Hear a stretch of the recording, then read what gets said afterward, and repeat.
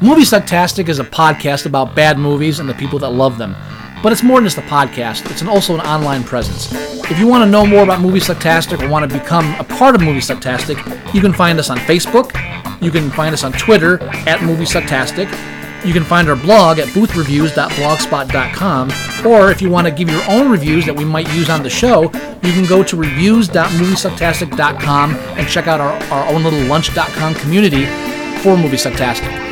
Check us out and become a part of the show, because the only thing more fun than a bad movie is sharing it.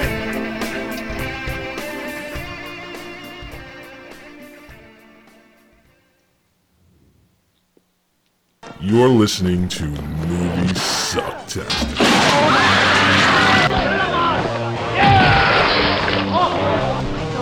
I know, there's a problem. I can see you right now in the kitchen bending over a hot stove. But I can't see the stove. What's your name? Fuck you! That's my name! You climb up because my old people look! You know that private time? I used to fuck guys like you in prison. I'm gonna put a bullet hole in your fucking forehead. I'm gonna fuck the brain out. Born insecure junkyard motherfucker! Fuck you! Yeah, that's my message to you. Fuck you and kiss my ass.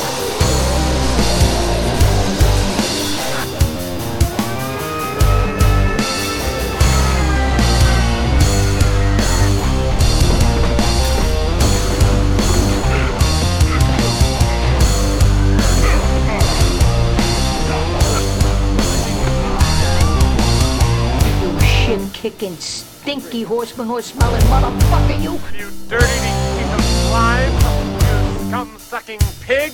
You son of a motherless goat! Found you for what? Honey, you got real ugly. You're okay. This one, real fucking ugly.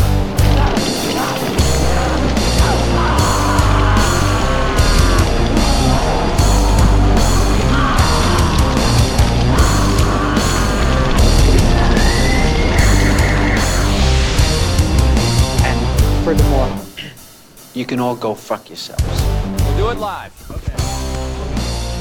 We'll do it live! Fuck it! Do it live! I'll write it and we'll do it live! Fucking thing sucks!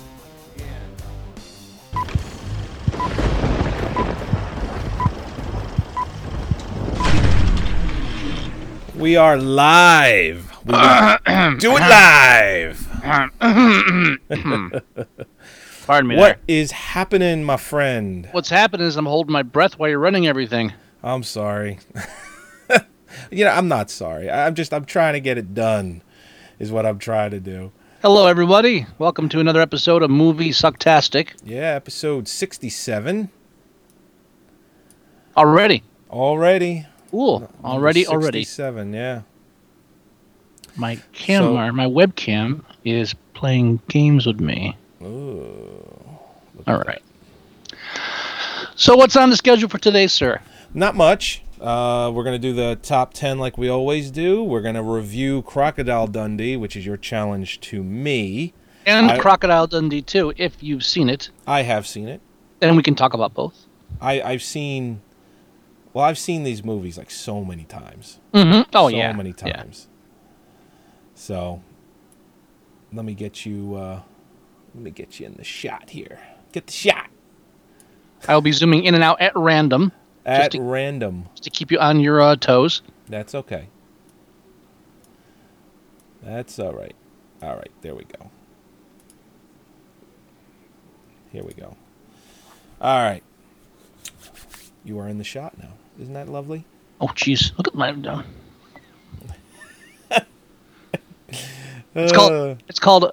It automatically finds my head, but my head is so big, it confuses the camera. So it ends up like scoping it, like it's trying to get around my head to find out where the real human head is. Oh, I see. Yeah, I mean, I'm used to it. All right, let's go ahead and we'll start the top 10. Yes. Get the music going here. Hit it with the music. Oh, yeah. Oh, yeah. Did you hit it yet? Excuse me? Is it playing? Of course it is. Oh, okay. All right, this is going to be the top 10 from March 30th through April 1st. Good old April Fool's Day. Yeah. Oh, you know what I realized? There we go. That's better. As an April Fool's joke, Mitt Romney's campaign coordinators brought him in to do a press conference thing, a speak and greet for people, boy. and they brought him into an empty auditorium. Really? Yeah, which is kind of funny until you realize in a lot of cases it's not far from the truth. Right. And then it becomes like a sad joke, especially if he loses. Which that would be a sad joke on everybody. Yeah. But I'm not trying to get into politics, but I mean, there's so much going on. There is a lot going on, and a guy like me that's not really into politics, I just can't help but pay attention. You know what the best April Fool's joke was this year? What's that? Supreme Court deciding now you can be strip searched for jaywalking. Really? Only it wasn't an April Fool's. No, they had a case before them where somebody was strip searched twice and detained for a week for a arrest warrant for a parking ticket that shouldn't have existed, and he actually had on him a note saying, this warrant shouldn't be out there. It's a false warrant. They arrested him for what was basically a parking ticket violation, and they strip searched him twice. He took him to court, went to the Supreme Court, and the Supreme Court said no, despite the fact what everyone thought was that you couldn't be strip searched for menial things like that. They said no, anytime you're arrested for any reason whatsoever, police can strip search you. That includes protesting. If you're protesting a political event now, police can arrest you and strip search you. Get at it. Jesus Christ. So another way, again, that America is raping the citizens of this country. There, I've alienated half our audience. Let's go on to films.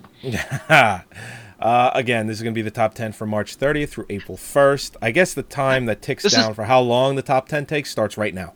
Okay, and this is what happens when we record at 10 o'clock at night after I've been busy all day. Yeah. All right, the number 10 film is Journey to the Mysterious Island. Yes! With $810,000. No, wait. That's number 1? That's number 10. That's number... Oh, we're going backwards. Okay. We've been doing that for months.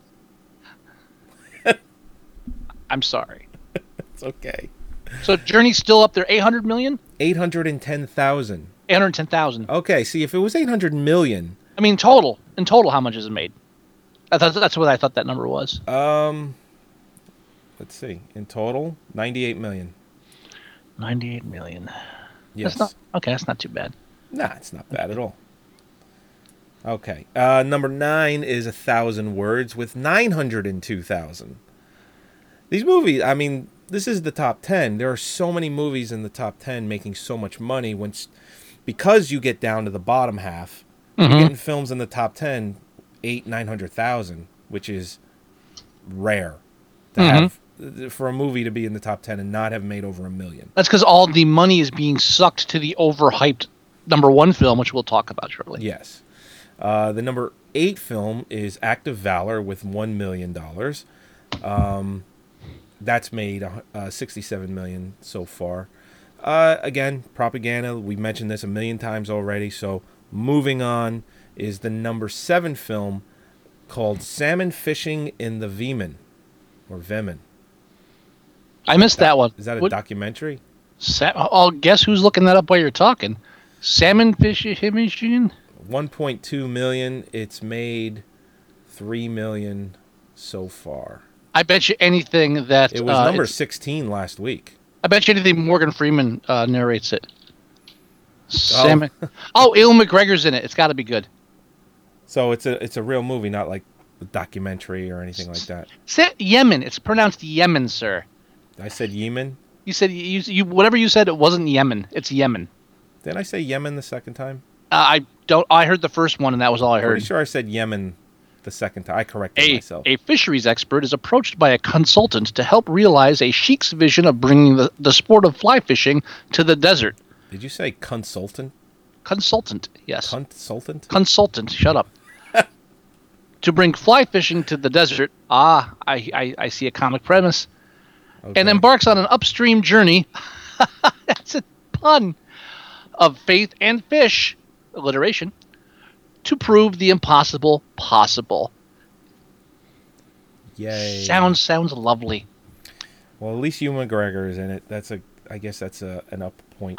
I'll see him in anything, and I'm not even gay, and I'll see anything. The number 6 film is John Carter with $2 million. I gotta see that. It's made it's made $66 million so far. Oh yeah, we talked about it a couple of weeks ago that Disney is pretty much have announced they're taking a $200 million loss on this movie. Good. And I hope they do the same with Avatar 2, Electric Boogaloo. That that's going to do well. Don't start with me. Let's not get into that now. It is. I brought it up, so let's not talk about it. All right. The number 5 film is Dr. Seuss's The Lorax with $7.7 million. It's made $189 million so far. Mm-hmm. I guess you could just it's a big hit for Universal. It's a big hit. I know you were talking about. Don't give me the face. I know you were talking about they were trying to lure parents in. They spent look so at much SUVs through their kids. The minute Dr. Seuss died, they spent all this effort making all these live action versions of all these Dr. Seuss movies, and then they finally get around to the Lorax and they do an animated thing, which they probably could have done while he was still alive. So what was all that bullshit about before? Yeah. I mean, I don't know. And again, I mentioned this before in the past for other films. I think timing had a big part in why this film was so successful. Because, you actually mentioned it, there's no other kids films when this film was released, none. So besides Journey, but no animated features. But that had already been out for a few weeks. But still, there's no other animated features. It's the only real animated. Correct. Sure. Yeah. Moving on is the number 4 film, 21 Jump Street, with $14.8 million. It's made $92 million so far. I want to see the humorous outtake where Jonah Hill accidentally shoots himself in the head cleaning his gun. Yeah, it's not in there. No, wait, that's a dream I had over. It's a dream, and it's not an outtake. It actually happens. Oh, but and he's not cleaning the gun. I'm holding it. The number 3 film is Mirror Mirror. In its opening weekend, with $18 million. All I'm gonna say is it looks like a cheesy comedy that they cranked out quickly to capitalize the Snow White and the Huntsman. Capitalize on the media focus on that. I give it full credit because they used real dwarves. That's it. In the world of CGI, I was actually shocked to see the trailer and see real dwarves in it. They get full credit. I don't care how bad of a movie it is. They used real dwarves. That's not since Time Bandits have we seen a cast of that many dwarves in one setting. Probably right. They get full credit for that. Finally, we've got more. It's 5 years straight, and the only midget we get to see the only dwarf we get to see is that goddamn one from the funeral movie and the station agent film. Dinklage. You know what I'm talking about. Yeah. He's in Game of Thrones now. Death of a But funeral. You know what? To give him, credit where he's credit's good. due, he's great. He's good, but But since he was in the Art House, he's like the go-to guy now. But here's the point: since he was in the Art House film, The Station Agent, and it got all this critical acclaim, then he was in everything. He was in both versions of Death at a Funeral. Didn't that take place? The Station Agent. Didn't that take place in New Jersey? Yes, it did. Right. I'm almost positive it's. If not, there was a New Jersey Gabon in it. So it was at least, it was in that kind of area. I forget if it was Jersey proper. I've seen it. I just don't remember. I'm pretty sure it was Jersey. Yeah, I'm almost willing to agree with you on that. But 5 years we've had a drought where he's the only dwarf we've got. Now we've got like a dozen dwarves. All of a sudden they had to find all these dwarves. We have dwarf talent we never would have seen before because that jackass, a talented jackass, was crowding the spotlight of the dwarf entertainment. Do you think it's really his fault though? No, I'm not blaming him. I call him a jackass. I take back the jackass part because the entertainment industry jackasses were focusing only on him. You know what? You're right. I was out of line. I was so angry that the fact that talented dwarves were being ignored. I'm getting motion sickness from this. It keeps going back and forth. I apologize. I don't have this problem. I should turn it off, but then that would be too easy. Yeah. But yeah, they got dwarves, real dwarves, 7 of them. Yeah. Full credit. Hey, I agree. All right, the number 2 film, don't do that, is The Wrath of the Titans with 33.4 million in its opening weekend. Seen the trailer. I feel the same way after seeing the trailer from the first film. I so don't give a fuck. I need to do a double feature now of the first and second one. I agree. I agree. I think we should screen the first one like a bad movie day kind of thing. You want to do the screen? Okay, yeah. Sure. Either at the bad movie day or do like a version where we play it on live stream and just bitch about it while it's on. Well, yeah, we can do that. We have a bad movie day coming up soon, either in April or May. That could be one of the films that we consider. Mm-hmm. Sure. I would love to do that, actually. First one was bad. First one really sucked. You know why this is happening? I guarantee this is happening because your webcam isn't set for widescreen. It's trying to fit it in a standard shot. I have it set for a head following mode. I told you. Why? Because it follows my head, but my head's so big that it gets confused. Here, I'll take it off. I'll take it off if that's bothering you. It's not bothering me. It seems like it's bothering you. No, I'm just enjoying it. I'm having fun with myself because I'm not allowed to watch our actual show while we're filming because your mess up the bandwidth blows. Yeah. Sorry. Blame me. If we're being honest. Verizon. Well, it's high-speed DSL. Actually, if you take the letters of Verizon and mix them around, Verizon actually an anagram for fucktards. I don't think so, but... Well, you have to add a couple letters here. You got to add a couple. It works. In a roundabout way, it works. Okay. And the number 1 film in its second week is The Hunger Games with 58 million. It's made 248 million so far in 2 weeks. It's not even 2 weeks. It's the second weekend, so it's like 10 days. I was in a used bookstore last weekend. Okay. And while I was perusing the back racks, I heard I was looking for, French philosophy, that kind of thing, Right. porn. And 3 times I heard people come in and ask the same question. Do you have the Hunger Games? Do you have the Hunger Games book? This is another one of those examples of the fan base of the book pushed the movie. It's the new Harry Potter. It's become a cycle now. It's become boring. Well, yeah, because Harry Potter is done, so they need to latch on to something new. I actually read the first, I'd say, five chapters of the Hunger Games years ago. Okay. I'd gotten it as a review copy, and I never finished. I reviewed it. I just never finished reading it. I don't know. I should admit to that. But I was nice, so that's fine. I didn't trash it. But I have a lot of issues with. My number 1 issue, of course, is the fact that she ripped off the basic idea from Battle Royale. Straight off, ripped off the idea. Yeah. If you don't mention names and you just give the basic premise of it, you could be describing Battle Royale. Now, down to a T. I'm also pissed off because back when I saw it in the theater, where it was banned from the country except for one showing in one theater one night, period. It was controversial, and I was like, "Oh, we can't." This film has kids killing each other. This is so horrible. We can't show this on, because it was a Hong Kong. It was a foreign action film. We can't show this in America. Children are getting hurt.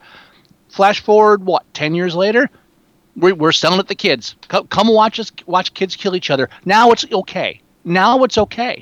Because it's in a Harry Potter fantasy setting, because the major media has their money behind it, and because it's slightly gay.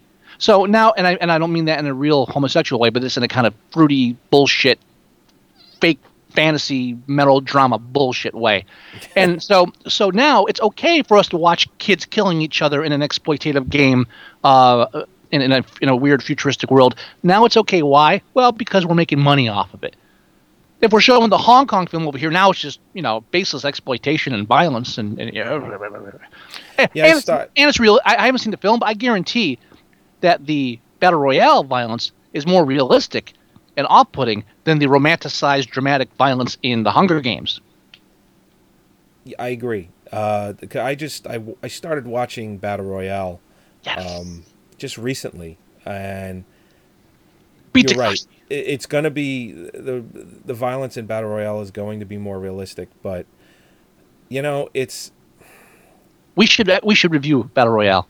we really should. No, I'm sorry. Hunger Games. We should review Hunger Games. Okay, we should can do that too. We should have done. We can do a double. Now we can do Hunger Games and Battle Royale. I've been so busy in my multifaceted, amazing life that I have not had the time to go to a theater and watch a real film. And I'm pretty sure you've been the same way, sir. Exactly the same way. Yeah. Maybe slightly less amazing, but still busy and multifaceted life. Slightly less amazing, yeah. Slightly. Your beard's coming in. Once that comes in, then you'll be full amazing. I just shaved. See, that's slightly less amazing. But otherwise, we would be more on the ball. We could have gone. But we should go. We should see it. We should review it. Yeah. We need to get on this. I do want to mention one other thing about Hunger Games, though. Have you seen on the news or online? I don't know if it's on the real news that people who read the book, and this goes to show you that just because tons of people are reading books doesn't mean they're actually smart. Right. Had read the books, and then when the movie came out, they were appalled that one of the characters was cast as a black person. Oh yeah, I heard about. And they were upset. It's like, oh, what's this PC? Oh, they have to make it multiracial and put a black person in there. The character wasn't black in the book, and I don't know why they did that. They ruined the movie for me.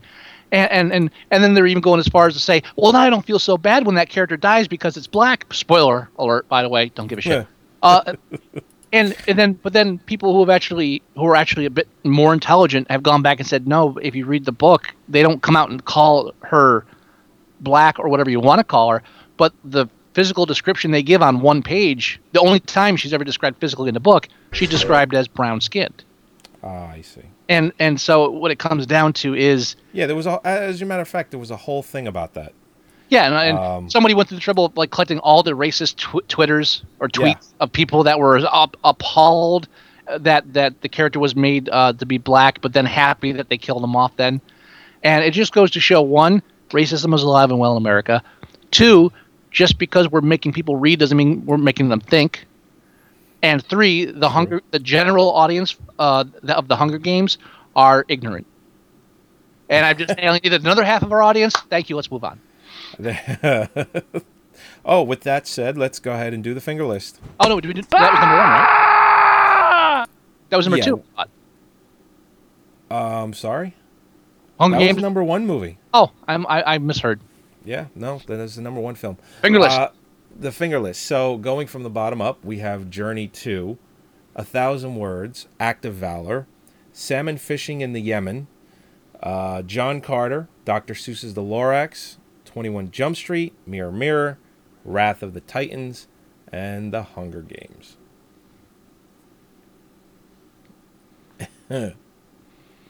That's right. Oh, and for anyone that doesn't know what the finger list is, we will pick a film from this list that we would rather cut our pinky finger off than to have to see in the theater. Yakuza style, on the chopping block. Take the knife, take the hit.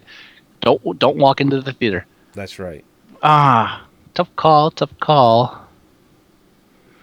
There's not much going on in there. I actually do want to see the Hunger Games just to compare it to Battle Royale. So I don't see myself fighting that too much. It's a tough call. Rattle them off one more time. Journey 2, 1,000 Words, Act of Valor, Salmon Fishing in the Yemen, John Carter, Dr. Seuss's The Lorax, 21 Jump Street, Mirror Mirror, Wrath of the Titans, and The Hunger Games. 1,000 Words. You're going 1,000 Words? I can't think of anything more. At this point in time, at my current state of mind, I can't think of anything more irritating, annoying, and bordering on mental anguish than watching Eddie Murphy flail around pretending to be funny through an entire another film. Yeah. Mugging for the camera and doing like a Charlie Chaplin mute thing and doing it poorly. He's not a physical actor. Yeah. No. I mean, in that way. I mean, all actors are physical, but he's not a physical actor in that way. He's really not. Jim Carrey would pull it off. I mean, or any actor that has more physical presence and more physical timing. I wonder if Jim Carrey was approached with this project first and he said no. What has he been saying no to? Did you hear what he said yes to? They're doing Dumb and Dumber 2. Oh God! Him and really? Him and Jeff Daniels are both doing it. You know what? It'll be a huge hit. Oh, I don't know if it'll be funny. I love the first film. I'll see it. But again, he's not.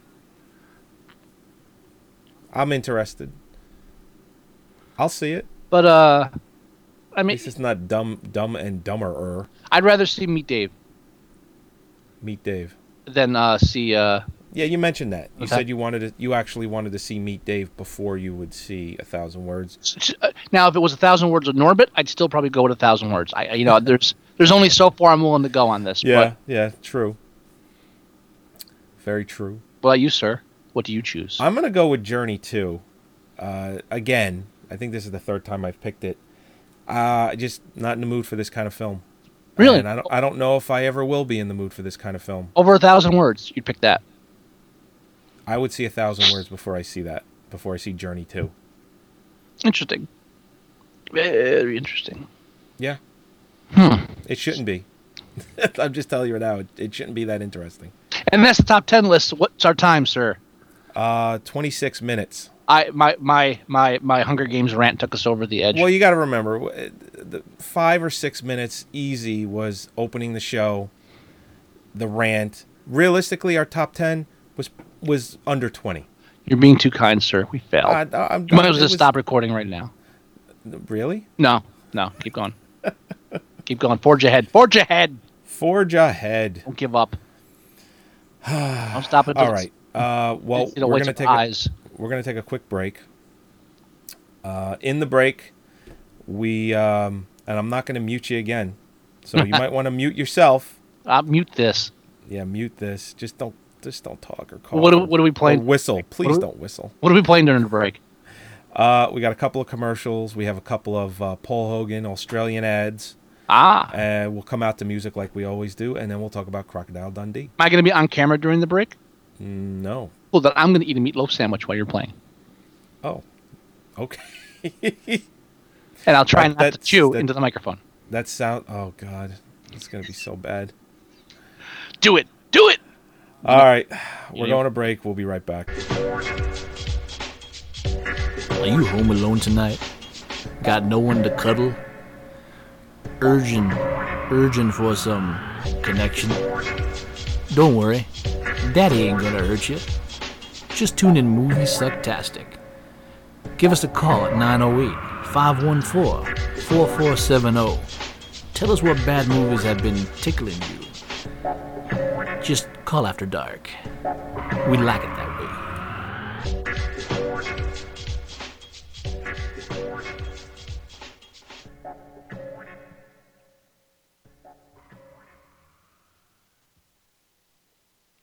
America, you look like you need a holiday. A fair dinkum holiday. In the land of wonder. The land down under. Now, there's a few things I got to warn you about. Firstly, you're going to get wet. Because the place is surrounded by water. Oh, and you're going to have to learn to say good day. Because every day's a good day in Australia. G'day, Paul. G'day, love. Apart from that, no worries. You'll have the time of your life in Australia. Of course, we talk the same language. Although you lot do have a funny accent. Come on, come and say g'day. I'll slip an extra shrimp on the barbie for you. Come and say g'day. G'day. Travel is a wonderful thing. Imagine strolling through the vineyards in the south of France, sampling a drop of the grape. Bonjour, monsieur. G'day, Hobes. Treating your tummy to the exotic delights of the mystical East. Here's your curry prawns, Hobes. Oh, thanks, Trevor. We'll turn back the pages of history to the grandeur of the British aristocracy. Morning, Squire. G'day, Hobes. Yep, if you want to see the world, don't miss the best part, Australia. While you're having a good time swimming and skiing, caravanning or camping, dining and dancing, or just visiting Auntie Doreen who you haven't seen in ages, you're helping yourself to a holiday you probably need. And helping Aussies get jobs they definitely need. Hello? G'day. I've come to visit Auntie Doreen. Oh, gee. She's gone to Perth for a holiday. See? Dad's working already.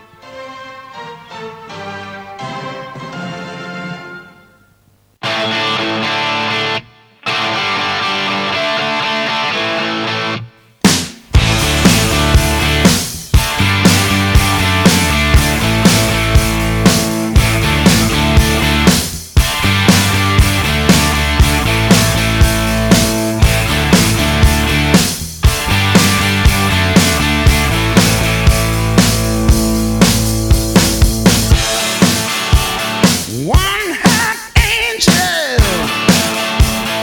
one cool devil. Your mind on the fantasy, living on the ecstasy. Give it all, give it what you got. Come on, give it all a lot. Pick it up and move it, give it to the spot. Your mind on the fantasy, living on ecstasy. Runaway train. All right, and we're back. Hello. Hello. Quick movie impression. What movie am I? All right. Hello? Fight Club. Damn it. Okay. You think you were going to get that by me? No, I was hoping I'd at least get to say. I never pick up my phone. Can you say sweet rinds? Sweet swine, pork rinds? Have you heard about that? No, sir. What is that? And I'll stop drinking and eating in the microphone. Maryland is one of the 3 states of 3 winning tickets for the Mega Millions. That was whatever it was, $650 million. Mm-hmm. I didn't win that. Me neither. Yeah. I implore everyone to go search out this Maryland woman that says she has the ticket, but has yet to produce it. Has her lawyer do a press conference saying she's saying that she said she has a ticket, but he hasn't seen it yet either. It's just bullshit.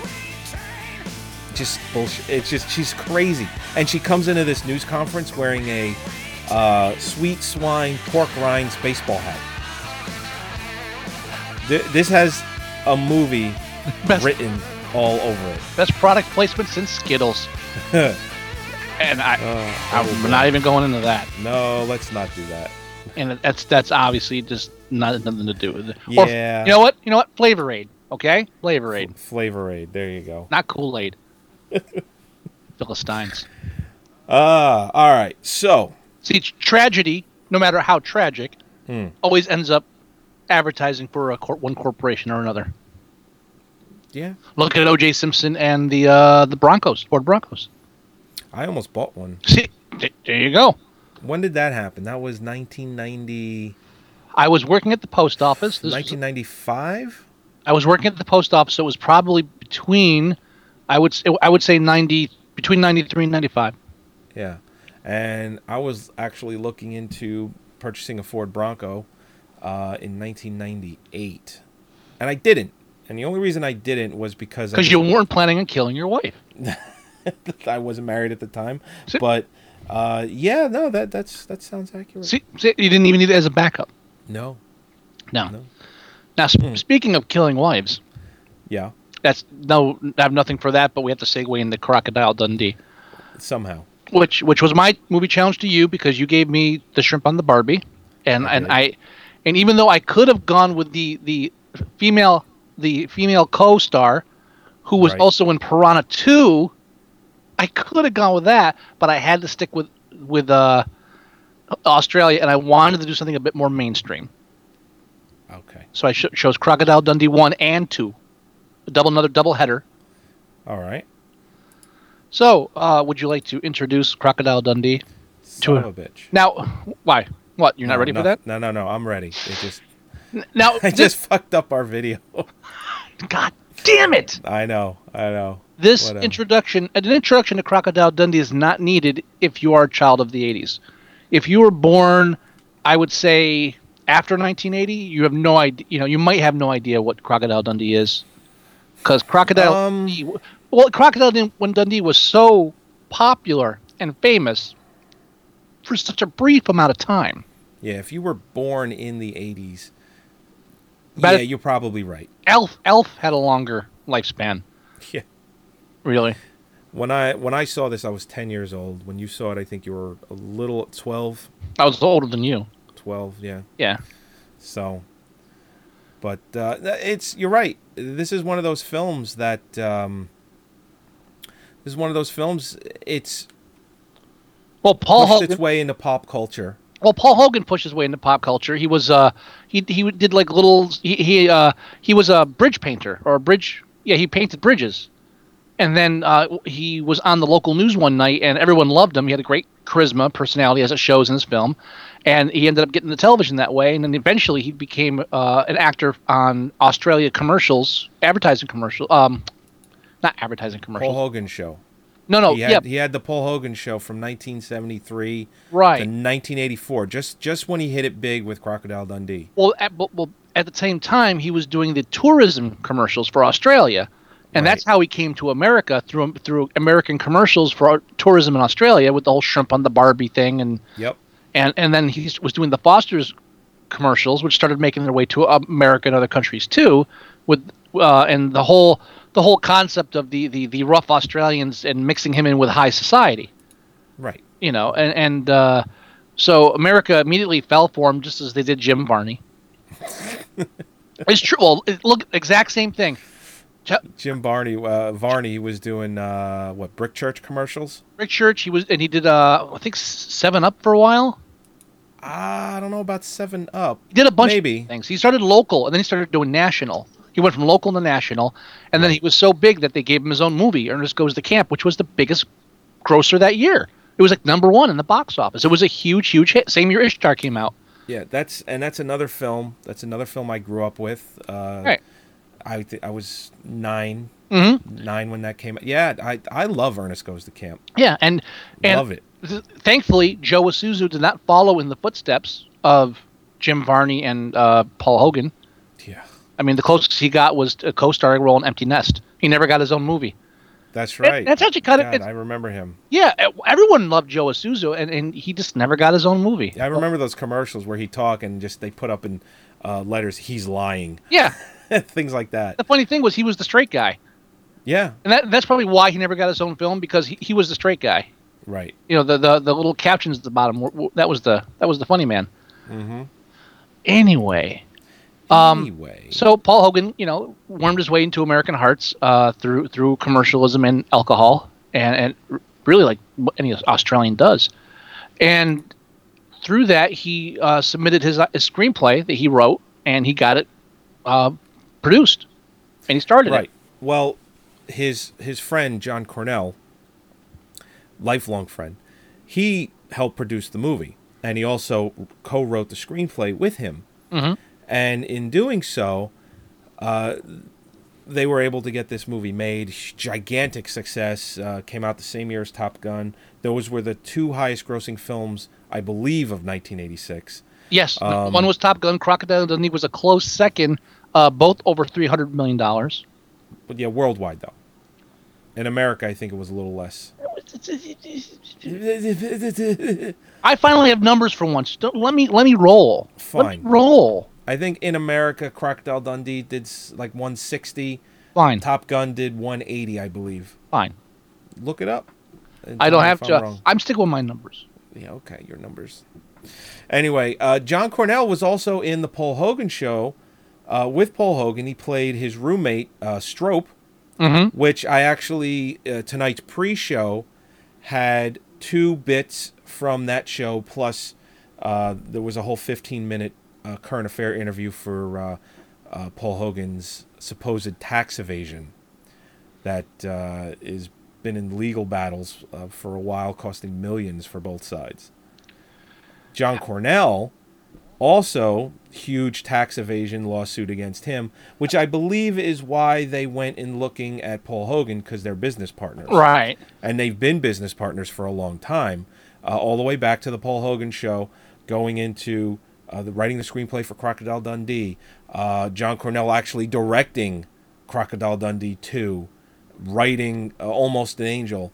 So, they've been buds.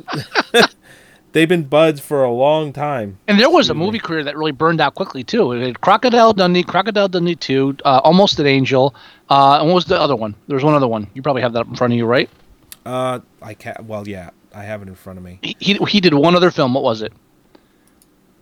I'll let you know right now. Well, Oh. he did Crocodile Dundee, Crocodile Dundee 2, Lightning Jack. Lightning Jack, that's right. And I totally forgot about Lightning Jack until I looked up Paul Hogan. I was like, Mm-hmm. oh, I remember seeing Lightning Jack. And that has a young, pre-Oscar Cuba Gooding Jr. Yes, it does. as the mute sidekick. and Cuba, once again, awesome comic timing. He's Not your movie challenge, by the way. Oh no, because I kind of liked Lightning Jack. It was kind of, you know what? Lightning Jack was what you expected. It was Paul Hogan. It was Cuba Gooding doing the comedy thing, which he's really good at. I think he has great. He's a physical actor. Oh, He has good physical timing, and I thought that I have to go back and watch it, but I enjoyed it back then. I did too. I would probably give it more credence. I'd probably give it more stars than Almost an Angel. I didn't like Almost an Angel at all. All right, so let's give the listening audience and watching audience. I have the movie going on in the background while we're talking too. Oh, good. Let's basically give the synopsis. The plot. Well, can I? Let me give much like a Shrimp on the Barbie. It's a fish out of water story. She, Sue, who is a New York reporter, goes to Australia because she hears about this grand tale about Mick J. Crocodile Dundee getting his leg bitten off by a crocodile and living to tell the tale. Now, of course, the reporter is played by Linda Kozlowski, his now wife. Right, which I believe he left his first wife for. Well, and if you catch that shot of her ass in Crocodile Dundee 1, you probably know why. Yeah. Yeah. Which they don't bother show. They don't show her ass in part 2, so I don't know what happened between 1 and 2. She looked good in part 2. They didn't show her ass. Yeah, they were probably. That was like a thong ass. That wasn't. Yes, even just it like, was. I think the second one was. I forgot about that shot, and I'm watching it now. I was like, oh, I saw that when I was 12. That's a thong. I really enjoyed that. So did no, Paul. I think the second one was a little bit more violent, so they probably. We'll talk about that in a second, sir. I don't think so. Actually, I'm glad you brought up violence because that's going to be a major point I want to bring up after we get through the basics of the film. I don't want to sidetrack. I don't think it was that much more violent. No. The first film did. Hold on. I don't want to sidetrack on the violent part yet. Fine. All right. But you're talking about the film. So she meets Crocodile Dundee in Australia. There's a whole bit on him. Right. And she's doing a whole bit on him, and then she wants. And there's this. You know what's funny? Romantic tension. There's this romantic tension. The first and second film, briefly without talking about the second film, they do this flip-flop thing where the first film first half of the movie's in Australia and then the second half is in New York. Mhm. And then the second film is the exact opposite. Genius screenwriting. That's I mean nuance. I mean, it's literally the exact opposite. There's a nuance to it that you just can't put your finger on. And so there's a romantic tension, and she decides, hey, let me bring this guy back to New York, and I can prolong my story even further, which is probably the subterfuge for the fact that she likes him and wants to hang out with him more. Right. And she knows the fish out of water story will do well. So. And it does well as a film because that's all the second half of the movie is. The first half actually has like character charm, sure. And there's a character arc, and these two people getting to know each other. You see all these beautiful locales. Right. Once we hit New York, it comes down to and the whole cliche of New York, because this movie, both films are completely full of cliches. Absolutely. Films are cliches, but the second half of the film just descends into, okay, what kind of weird environment can we put the crocodile guy now so he can act differently? And you get into these humor scenes where it's basically, look, he calls it one thing, we call it something else, and people are confused. or he's so naive because he's not used to the complications of city life. So he doesn't know what a transvestite is, because none of the guys in Australia, when they're out there alone, slip on something dainty. Yeah. And they don't have street crime in Australia because there's no streets. Good point. They have no idea what homosexuals are over there. They never heard of that. Well, there's a scene where in the bar. Right. Where, that's what I'm alluding to.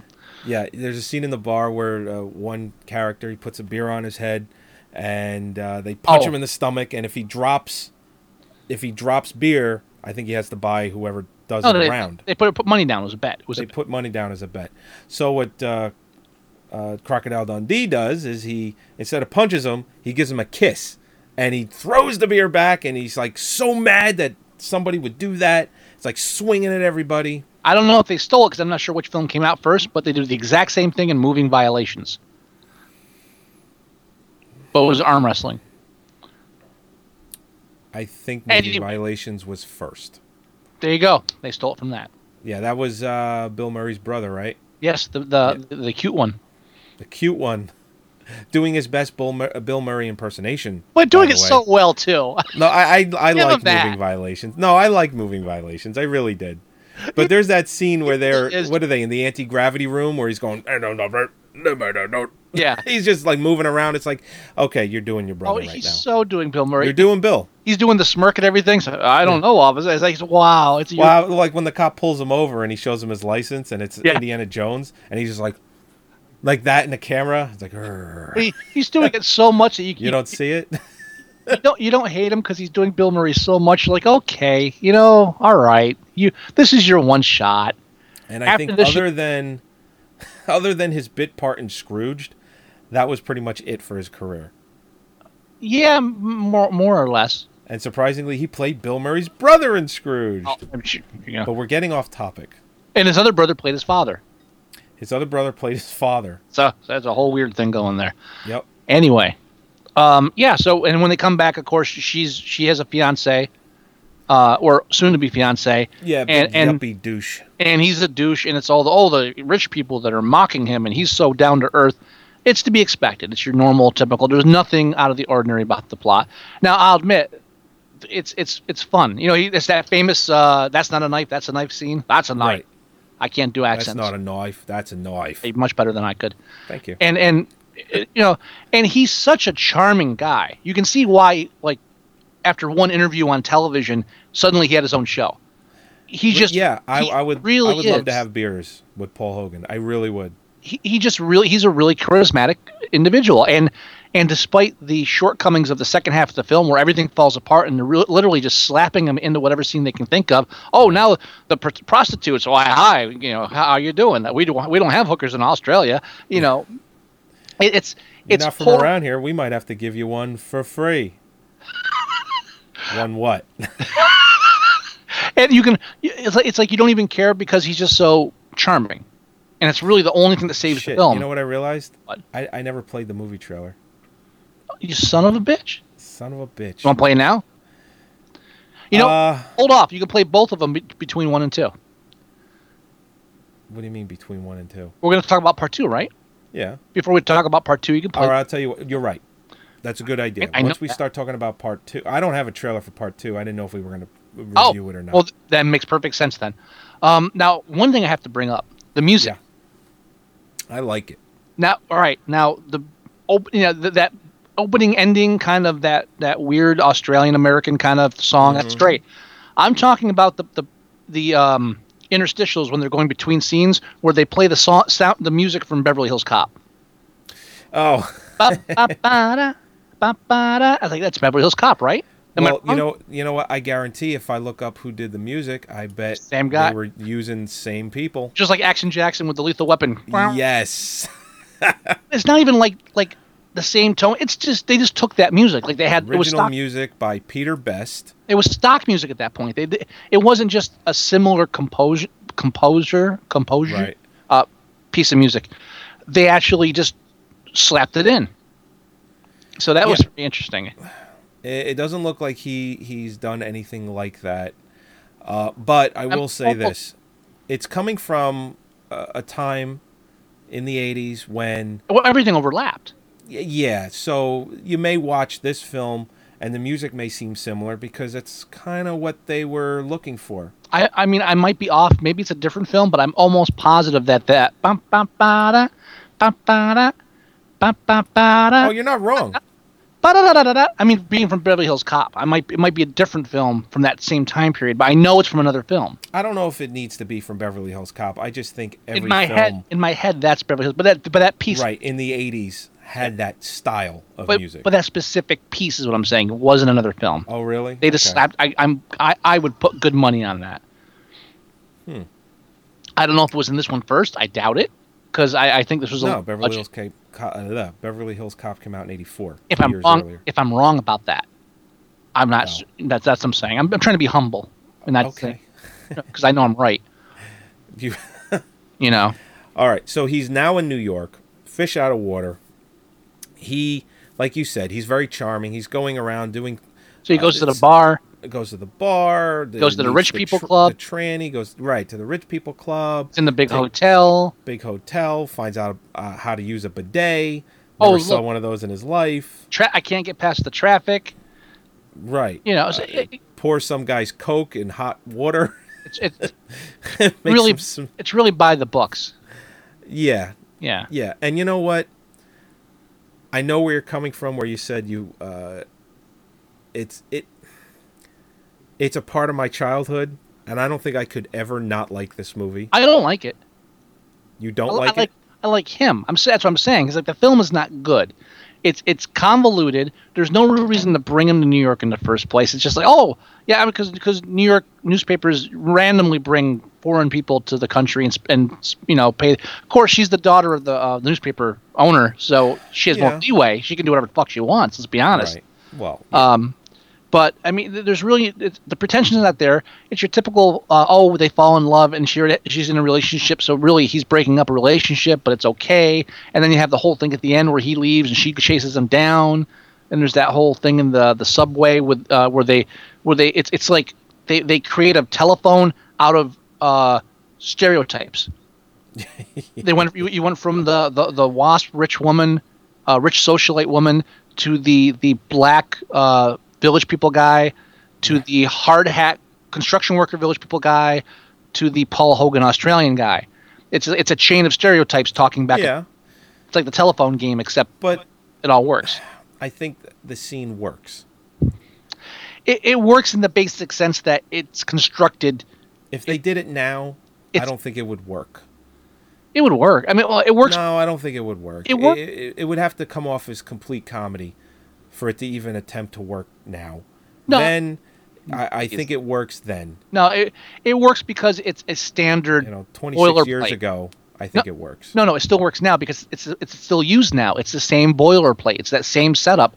If you take this screenplay and pull out the characters and pull out the settings and plug in other settings and characters, you have films that are out now. It's all very basic. The humor is very basic. I'm just talking about that end scene that we were talking about. It works now. It works now.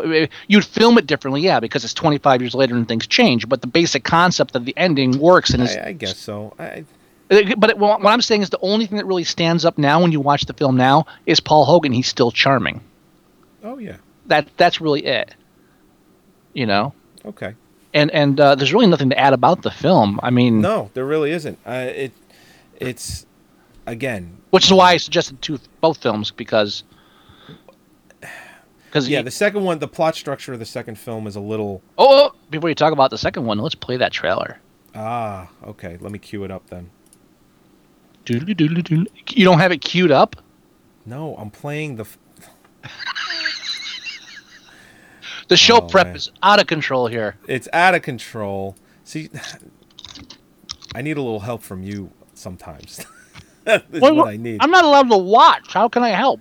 No, well, you could say, hey, cue up that trailer. And it's like, well, you know what? I need a few seconds. I did 10 minutes ago. I need a few seconds to go get it. Go? All right. Go? Yeah. Where are you going? I'm not going anywhere. I think. All right. God damn it. Just keep quiet. Here's the trailer.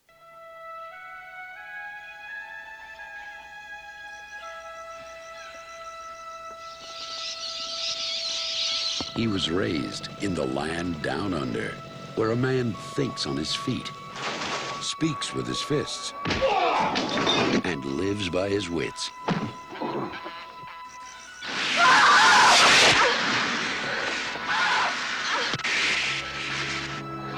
Two beers, all right? One for me, one for me, mate.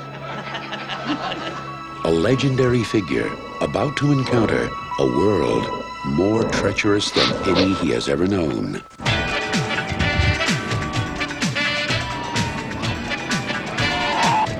G'day. Big Dundee from Australia. How are you? I'm fine. How are you? This guy you're in town for a couple of days, probably see you around. Bye. Is this your first trip to New York? First trip anywhere. Well, we might just have to give you one for free. Yeah. From what? How are you finding New York?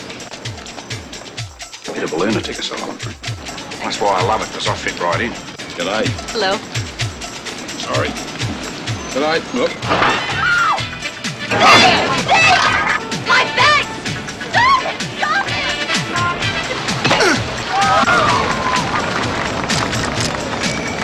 When are you coming home, huh? Well, if you can manage, Wal, I'd like to stay a while. Wouldn't have anything to do with a certain lady writer, would it? Paramount Pictures presents Your towel, Senor Meek. Paul Hogan Hey, my man, what's happening? Where? as Crocodile Dundee. You got a light, buddy? Yeah, sure. Yeah. And your wallet. Got a knife. That's not a knife. That's a knife. Crocodile Dundee.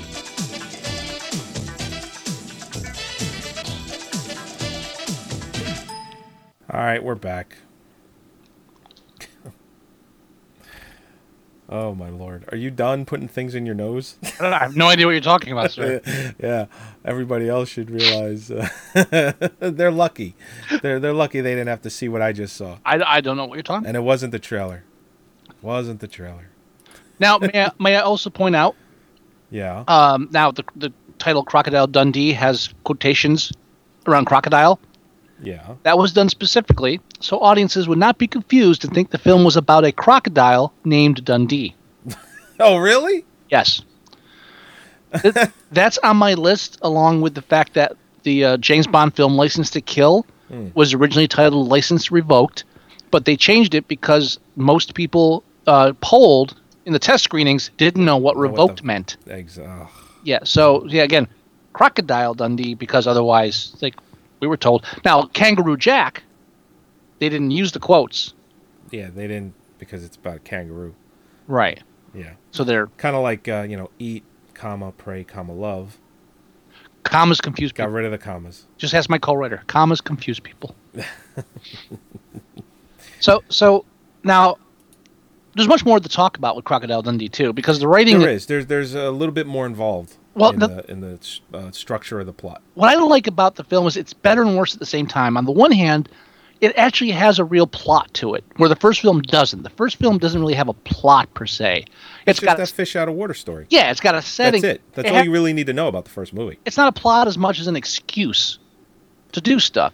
The Right. second film actually has a plot. Something happens, things escalate, then things are taken to another level in order to combat the problem, and then and then there's a resolution. Now, on the other hand, it's a bad plot. Yeah, it's a poor plot, and it's a cliche plot. My favorite part of the film is the opening scene. Oh, with him doing the dynamite fishing. Yeah, dynamite fishing in which is on behind your head right now. That exact scene. I like it because I was just thinking that I wish they would remake this film now, because in post 9/11 world, the Homeland Security would just blow the fuck out of him. Yeah, he'd probably be just shot dead. Shot. And instead of them, no, Mick. Oh, you're so funny throwing dynamite in the water. And the helicopter comes in. He's like, all right, Mick, don't do it again. Hey, Mick, hold on a second. There's a foreigner who probably doesn't have a green card. He's got explosives in a boat. I saw this comedy, but it was the 400, the Flight 400 explosion. Ooh. So, same thing. I mean, that was one of the theories. Yeah. Not Crocodile Dundee per se, but a foreigner. Right. Anyway. Both films have two shots, or both films have a shot of the Twin Towers in each of the movies. Well, but every film about New York did at the time. That's No, I'm not disagreeing with that. I'm just, obviously looking now past post 9/11. It's just, you forget how iconic the Twin Towers were to the skyline of New York. I do, but on purpose. On purpose. So now he's living with, obviously he's living with her because she has a job. Yeah. And so now he's homeless or not homeless, he's jobless. So he's like bored, trying to find that stuff to do. Yeah. Hanging around strange children is one of his hobbies, apparently. At the park, sure. And here you see the Mr. T-itis, Mr. T-ization, or the Mr. T transformation, where they turn Crocodile Dundee into a kind of family character. The first film was could it be a family film? It wasn't an R, was it? I didn't even look. First film, PG-13. PG-13. That was back when they had them, so they want to get you Second in film, there. PG-13 as well. Right, but they didn't really gear it towards kids. In this film, they kind of gear it slightly more towards kids because there's less violence in some ways, in a lot of ways. But I think you don't see as much violence, but there's more violence, but it's less violent. Yeah. Like the one guy he's taken, which is a main part of the story, is her ex is a photographer, and he's out in, I believe it's Colombia. It's got to be Colombia. It's probably Colombia. Cue racial stereotype number 7. Well, what happens is he is doing a piece, and he sees the head of the, I would assume, the Colombian mafia. You have this look on your face like you're aggravated with me. Only because sometimes you just go a bit too much in the detail. I'm sorry. I apologize. I mean, are we not reviewing the movie? No, we are. But I mean, in my head, as a writer and as such, I edit, and all I'm thinking, and like the shorter version would be, he takes pictures of a drug deal in progress. I was alluding to the violence. Let's say the violence. That's where I was going with it, because we were talking about how it has more violence but less violent. Once again, I have some stuff I want to talk with you about on the violence part, so I want to cover the film first. I was just gonna point out that he point blank puts a gun at some guy's head, but they don't actually show the gunshot. They kind of pan away. Right. But some dude still got shot in the head. Yeah, no, and again, I want to talk about all this violent stuff after we talk about the film. Okay. No, just because we're gonna go off on it. I know we are, so I want to encapsulate that in the last part. Well, then you lead the way. How's that? Well, no, I mean lead the way. I'm just saying let's just skim past the violent part for the moment and go on to the plot more. So he emails, much like the emails. Yes. No, he mails.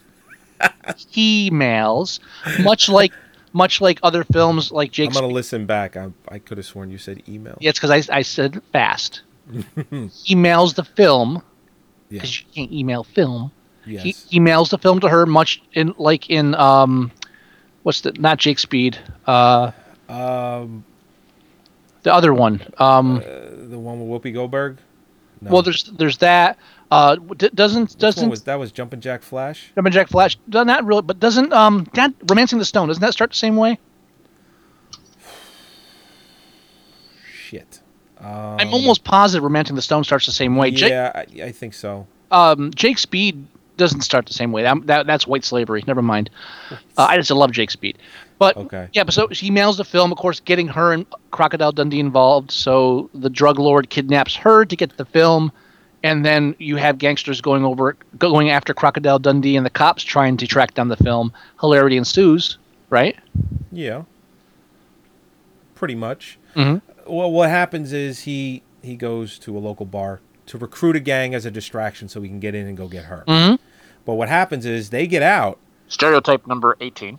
Yeah, they get out. Yeah, and the gang is all white. That's what I was alluding to. Oh, sorry. No, that's okay. That's okay. I was vague in my description. Right. So they get out. They go back, but I don't know what they were thinking with that.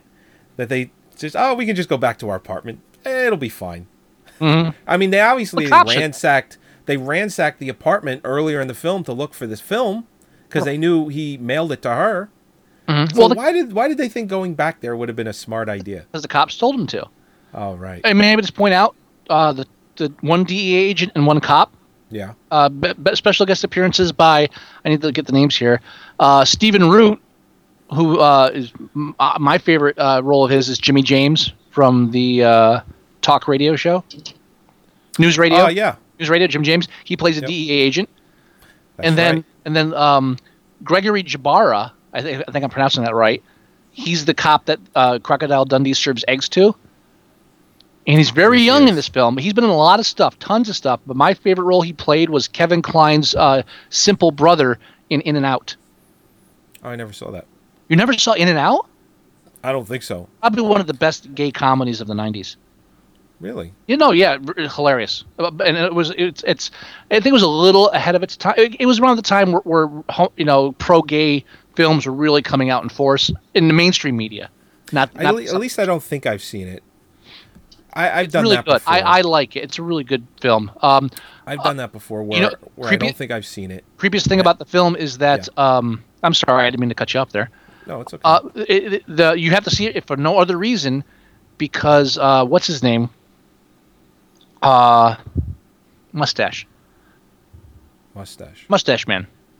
Oh, Tom Selleck. Tom Selleck's in it sans mustache. Oh, really? Yeah. Oh, you know what? I think that See, that's a mental image you cannot get rid of. Yeah. No, I think I have seen this movie. Yeah. And he kisses Kevin Kline. So that's right. He does. See? Yes, about the mustache. Yes, I've seen the movie. He probably shaved the mustache because of that. As a matter of fact, that he did this film not too long after he won that lawsuit about the Inquirer, pretty much just coming out and lying and saying he was gay. Mm-hmm. And he goes, and he just basically said, I have nothing against gay people, but I'm not gay. And then he proved it by kissing Kevin Kline in a film. That's right. Tom Selleck's the man. He's the man. He's all man. Man enough to kiss another man. And even without the mustache, he's okay. Okay. It's creepy without the mustache. But where was? So Gregory Jabara, he plays the young cop. So there's like two young people in that film that you see right there. It's like, oh, they've actually gone on to do tons of stuff. Okay. That's all. I had to point that out. That's it. That's all you were going. Just Well, and then so Crocodile Dundee tells the cops, "You can't keep her safe. I'll keep her safe." So he takes her to Australia. Right. So, which turns out not to be so safe. And the Colombian mafia follows them to Australia. Mm-hmm. They do whatever it takes. And now they're on Crocodile Dundee's turf, and they do have somewhat of an advantage, but this is one of those action comedies in the second half, where it goes more into the dramatic action instead of comedy in that second half of the film. Yeah. And a lot of films did that in the 80s, where is it a comedy or is it an action film? Well, and that's where the film goes. I mean, and that's going to lead into our violence discussion.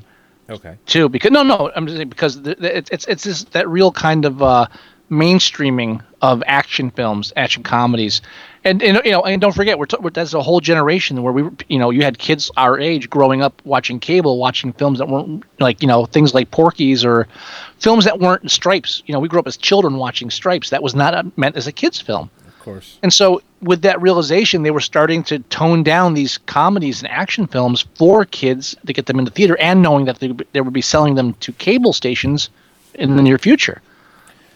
True. So you had this kind of like what would you call it? Sanitizing of the cinema on a certain level. Yeah, they had to be able to edit the film in such a way that they didn't take away from the film by doing what you just said, the sanitization. Yeah. Okay. I can't talk. It's too late to do things like that. All right. Well, the sanitization of the film. Can I point out? Oh, no, sorry. Can I point out my favorite scene of the film? Sure. My favorite scene of the film is and actually looking back, I believe this is one of those scenes they showed in clips on like Tonight Show and stuff when they were advertising the film.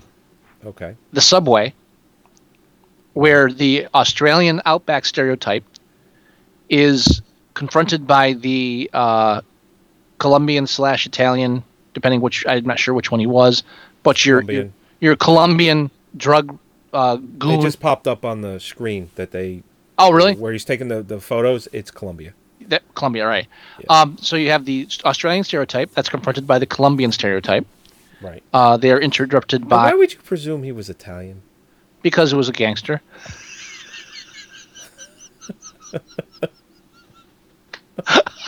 At least I'm honest. But not because of that, but because that's how they're portrayed in films. Okay. Not because if I Because saw he looks so Italian. I don't know. They all look. Oh. He has the greasy hair. It could be anything. Wow. In films, in the films, the way they stereotype people, they go to the basic. He's got the slick back hair. He's got the suit. I mean, at a glance, you could be any one of 3 or 4 stereotypes. They always stick out there. Okay, this is not reality we're talking about. We're talking about just for everyone that might be watching. We're talking about the flickering image. Watching the video later or live, even right now. The photographer in this film looks more Italian than the main bad guy. Right, I'm sorry. And he ain't Italian either. So like I was saying, the Australian stereotype is confronted by the Colombian stereotype. They are interrupted by the Asian tourist stereotypes, and the Australian stereotype is saved from the Colombian stereotype by another set of Asian tourist stereotypes. It is the most stereotype, and they were being given a tour by a young white New Yorker female stereotype. Right. So there's more stereotypes in this one 5-minute segment of film than in any Spike Lee movie, in any episode of Hee Haw. It's a very condensed. You just made a Hee Haw reference. Yes, I did. There's a lot of and the whole film is stereotypes. You have his black friend who is bad Leroy Brown. Right, who's actually legit selling stationery. They have to homogenize it for your young child audience because he can't actually have a hoodlum as a friend, so they have to make it a fake hoodlum. Yeah. You have the all-white street gang that has the neon sign hangout. I believe the street gang from Rumble in the Bronx was more realistic with their hideout setting. How about the gang leader just probably being in the wrong place at the wrong time, where he could have just been the Adam Sandler? He should have been Did you notice that? Yeah, it definitely could have. If Adam Sandler wasn't in the right place at the right time, this guy would have been Adam Sandler. He'd be making Grown Ups 2 right now. Probably just be as funny. Yeah. You heard about that, right? No, but I'm not surprised. Grown Ups 2 is a go. I'm sure it is. Notice the lack of shock. Well, considering that his last film, Jack and Jill, did not do well in the theater, got a record 15 Razzies, I believe. Wait. When you say not do well, it still made money. Not that Adam Sandler is accustomed to. Did it lose money? Oh, probably not. No, then it's. I think it made like $60 or $70 million. And if it didn't lose money, then you can't. It's not a loss. Well, I mean, I think as far as an Adam Sandler film goes, okay. When they walk into that room and they're sitting at the giant mahogany table and they say, "We're going to give you money." We've done this before. We've done the Adam Sandler I know, thing I know. hours. I know. They weren't expecting this to financially do what it did. They were expecting more. No. All right. Let's move on. It's my fault. Well, no, you brought up Adam Sandler. It's your fault. Well, it had something to do with the movie. Vaguely. It did vaguely. I'll give you that. Okay. So, I mean, the film derives most of its humor from stereotypes and from your same fish out of water sequences. Right. And let's go into the violence because you brought this up repeatedly and I kept pushing it off because this is a major focus for me. Right. When you watch I need to bring up in context with the 80s. Okay. I want to bring up the 80s and I want to bring up more modern. A perfect example of the approach to violence in these films would be the knife that Paul Hogan has. That famous scene, that's not a knife, that's a knife. Right. You can do it because I can't. We see him kill an alligator with it in the first film. Yes, he does. So we set a precedent that he is a violent man, not in a bad way, but he's able to defend himself and others.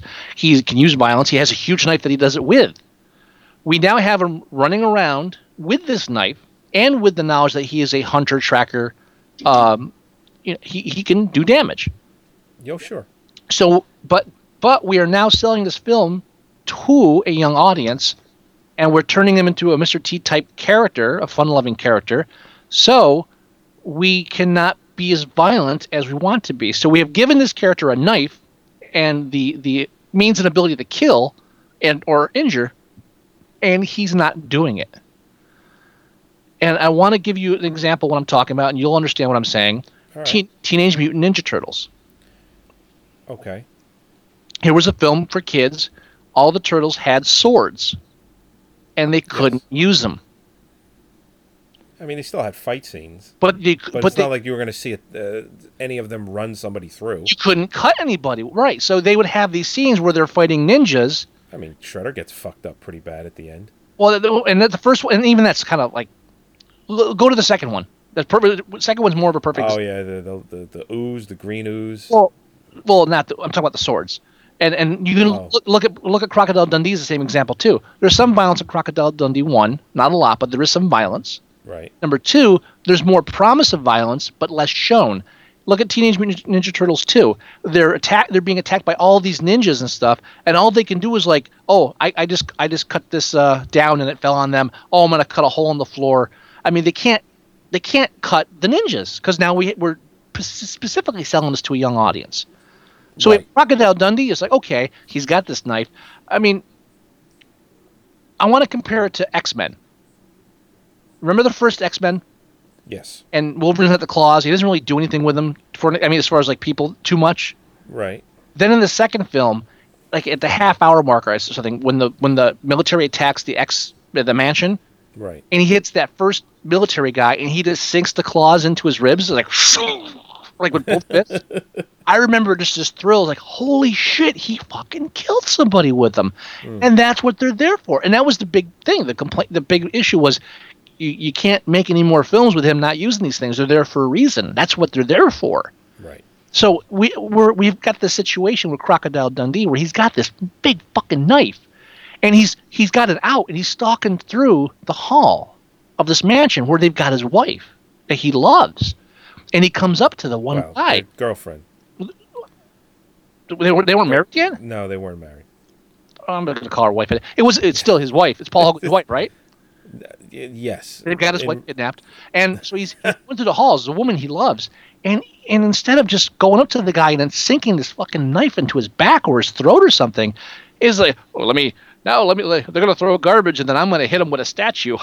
And then it's like all this bizarre pantomime stuff. He catches the one guy at the apartment when he doesn't even know if she's alive or not, and he strings him up with a rope over the street instead of just like cutting off a finger and saying, all right, now let's talk because you're going to tell me where the hell she is. And it's this kind of like avoidance of violence. He has all the trappings of violence and does everything he can to avoid violence, and it's so conspicuous. And like you said too, when there is gun shots, I just off screen, or like when they kill her ex-boyfriend, it's off screen. You just hear the. They don't even use real gunshots. They use like silencer shots. Well, yeah, but I think, and I'm not disagreeing with you completely. I'm just better not. No, I'm not. But I think them being in New York. Yeah. I think them being in New York. He's kind of following the rules here, and again, they're using New York, the filmmakers, as an excuse to make it less violent in the exact way you're mentioning. But if the film took solely, if the whole film was solely in Australia, I think they would have been a little more violent because you can get away with more. No. But as a society and as a country, because once they go to Australia, in the second half of the more film, violent than America. You saying Australia? No. I'm saying no. That doesn't hold up though because look at the street gang. No, I'm talking about because they're out in the middle of the fucking bush. They're out in the middle of nowhere. You can get away with anything there. What I'm saying is, once they go to Australia in the second half of the film. They do more with the violence. No, but whether or not you see more of it, but it's more straightforward. It's less comical. It becomes a more dramatic in the second half because they're in Australia. More dramatic, but there's still not even a smidgen. I'm not saying you're wrong. I'm just saying once they go to Australia, it's not so tone funny. Changes. Ha-ha. The tone changes, but again. Completely. The tone changes, but there's still not the violent level there. And again, look at the whole thing with New York City where he gets a street gang to come out with him, and the street gang's like all nice, and stuff, and they throw in garbage. Hey. And obviously, I'm not expecting Crocodile Dundee to be beheading people. It's right. a white street gang. And again, those are in great abundance. All white street gangs. Usually, when they are, they've got like a shorter haircut. If you know what I mean. I mean, I don't expect them to be killing people left and right, but there's a conspicuous avoidance of any real serious violence until we get to Australia, and then once it's at a hunting trappings, the gun violence is okay. And maybe a lot of it has to do with any kind of deal they had with New York City, although I think that was before New York City was really protecting the turf, so to speak. Right. Before the Giuliani turned it into Disneyland. But I mean, you watch the whole film through, I mean, even in the first one, he's shooting. He takes a gun and shoots at poachers. And but he doesn't know. Yeah, he's just. But just scaring them away. Right, but like he's driven like to the middle of the outback, up against before he's actually gets to the point where okay, now I'm going to start shooting at people. I know where you're coming from. I really do. I don't agree with it 100%, but I know where you're coming from. I mean, but it's intentional, is what I'm saying. Of course it is. Of course it is. I mean, it's not just. It's not just in New York violence doesn't happen. That was the whole point of the first film was how violent it was, where he's getting beat up by prostitutes and like teenagers are pulling knives on him. Now all of a sudden he can't find a gun to save his life. Teenagers pulling knives on him? In the first one, that's not a knife. That's a knife. That was teenagers pulling a knife. They pulled a knife at them. They were monkeys. They're so far from teenagers. They were supposed to be teenagers. They're really not. They were portraying teenagers. He even says kids out having fun. Dude, they were supposed to be teenagers. Don't start. Yeah, well, I just think it's because he's... All right. They were supposed to. We're picking it apart too much at this point. No, you're picking it apart. They're supposed to be But they're not teenagers. And they weren't supposed to be teenagers. Yes, they were. Now you're just... All right, the gang leader was probably 30 years old. What, the Michael Jackson? Black guy that pulls the knife? Supposed to be teenagers. Now you're just getting silly. Supposed to be. I know Hollywood hires people in their late 20s to place teenagers. We know that, but they were supposed to be teenagers. I guarantee if you look them up at the credits, it's teenager with knife or something like that. I doubt it. It's probably just going to be gang member with knife. You're just being silly. They were supposed to be. I'm not being silly. They were supposed to be. You're being silly. They were supposed to be teenagers. I don't even know why you'd argue that point. Here's the thing I know you won't argue. Okay. Crocodile Dundee was nominated for an Oscar for best screenplay. Yes, it was. Right. What the fuck? And again, I've mentioned this several times during this podcast. I think people get taken away by certain things, and it didn't win. It just was nominated. It was nominated. Correct. Okay. I think people get taken away with certain films. What do you mean taken away? They how do I define taken away without? I mean, it's exactly what I said. Use a different. I don't know what you mean. Use a different phrase. I'm not being a jerk. I honestly don't know what you mean. All right. I mean, they're taken by the film. They're caught up in the film. Sure, taken by. Okay. Does that help any more than taken away? Yes, much. All right, they're taken by the film. They enjoy the film. They nominate the film. Much in the same way that The Artist won Best Picture and was nominated to win Best Picture. Okay. They were taken by the film in such a way that they gave it the Best Picture Oscar, along with I think 4 others or whatever. But I've mentioned it before. That's what happened with this film. They're taken by it, much in the same way that they were taken by Forrest Gump when it came out. Right. And looking back at Forrest Gump now, you know it is not the better film over Pulp Fiction. You just know that. All right, but let's lose this taken away, taken by bullshit and just say the highest grossing film got the Oscar nod. All right, let's be blunt. Top Gun would have got the Oscar nod. And Crocodile Dundee was the second highest. And my point is... Now, I know what your point is. Okay, my point is Crocodile Dundee, obviously... all right, Top Gun did not... Which just signifies what I just said. No. Just for it being the highest grosses. Because the country got taken by Top Gun, too. Top Gun took away a lot of people. And they felt that Crocodile Dundee was a better screenplay. Right, and that's bullshit. Now I wanna.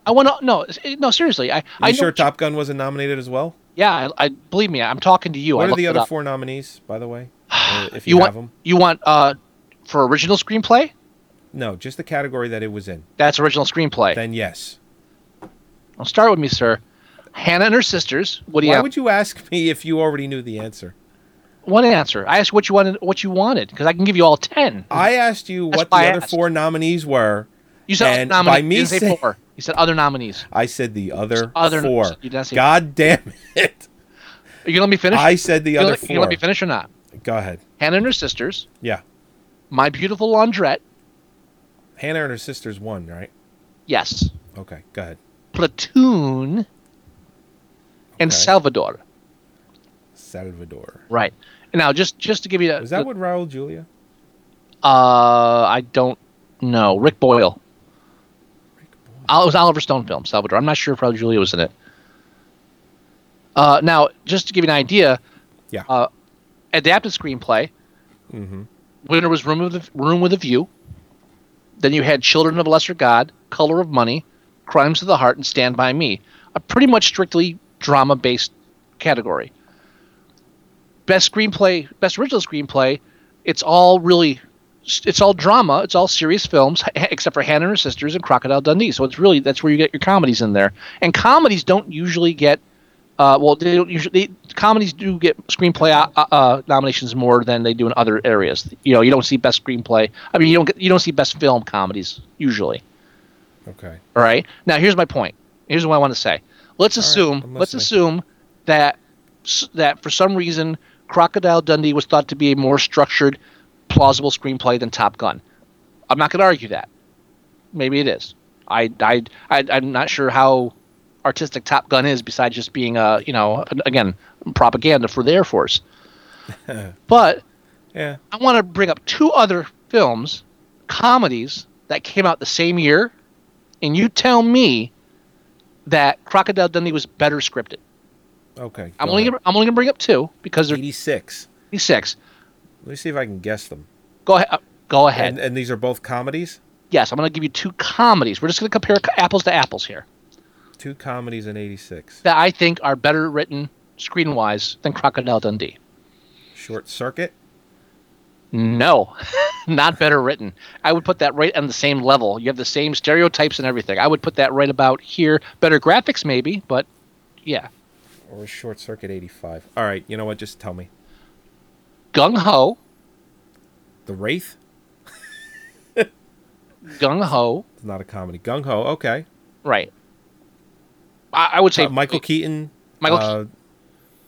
Directed by Ron Howard. Yeah, shitload of stereotypes, but it's more serious comedy and there's more depth to it. And all right, and I'll go you one better. Also in the top 10 that year, Ferris Bueller. Oh. Ferris Bueller was not nominated for an Oscar for Best Screenplay. Crocodile Dundee was. That, sir, is a travesty of justice. You can talk about being taken by. How often? Tell me this. And also, who made more money? Crocodile Dundee. Oh, I guess they get the Oscar nom then. Tell me this though. How often does just straight out comedies? Now, it happened this year with Bridesmaids, got nominated for a screenplay. But how often does straight out comedies even get nominated? For screenplays, more often than they do for Best Picture or Best Directing. They're routinely snubbed. And straight comedies, if you're talking like... I'm just talking about a film like Ferris Bueller's Day Off. This is straight comedy. Well, you could say straight... There's a borderline. When you say straight comedy, you could be talking about... All right, you know what? The scene with the Ferrari doesn't count as making it a dramatic film. Well, but there's a difference between straight comedy... And again, straight comedy doesn't necessarily mean poorly written or goofy. I mean, Bridesmaids, I don't know if that deserved to be... I'll be honest, I don't think Bridesmaids deserved to be nominated. I didn't think it was that great of a screenplay. Okay. But there have been other comedies that may be more nuanced, so they've got a dramatic element. They're still comedies. Right. comedies do get nominated for best screenplay. A lot of times they're your more art house comedies, like Little Miss Sunshine, that kind of stuff. But they are nominated more often so. And even if they aren't, if it's rare, they should be more realistic than to give Crocodile Dundee best screenplay over Ferris Bueller's Day Off, which was a very well written screenplay on several levels, both story, character. You want to go down the list? That's a well written movie. Oh yeah, no doubt. So I mean that's my point. That's my point. Crocodile Dundee, like most films, got it just because of the press behind it, the press push. Because I think Ferris Bueller, as popular as it was, really became more of a cult hit afterwards. Even despite the money it made, I don't think it became the phenomenon that Crocodile Dundee was until afterwards, which is why it sustained itself for a longer period of time. Yeah, you know what I'm saying? That. Sure. I'm baffled that you would actually stand up for Hollywood about. If that's what you call standing up for, then sure. I can't think of many films that I'm taken away with. Not lately. No. Taken by. Taken away. Does that wrap up our review of both films, you think? I'm done ranting about it. I don't think I forgot anything. I almost forgot to bring up the Oscar thing, but I got that at the end. And honestly, once this week is over, I will be much more prepared for our shows. I mean, we're prepared now. We know what we're talking about. Oh yeah. But now I mean, I watched the first film, I watched the second film, and I realized after I was done watching both that I didn't need to watch either one to do this. Yeah, I was almost the same thing, but there were I needed the reminder about the violence, about the homogenization of the violence. Yeah. And it really hammered home the amount of stereotypes. You got to love the 80s. Stereotypes were just so the norm. And anything that came out had a broad. You put these same stereotypes now in a film today, and it's like it doesn't even make it. Right. You know, the 80s was. It's a time like no other. It really is. It really was. I miss the 80s. It's as bad as they were. In were. a lot of ways, I miss it. It was a horrible time period, but it was so great.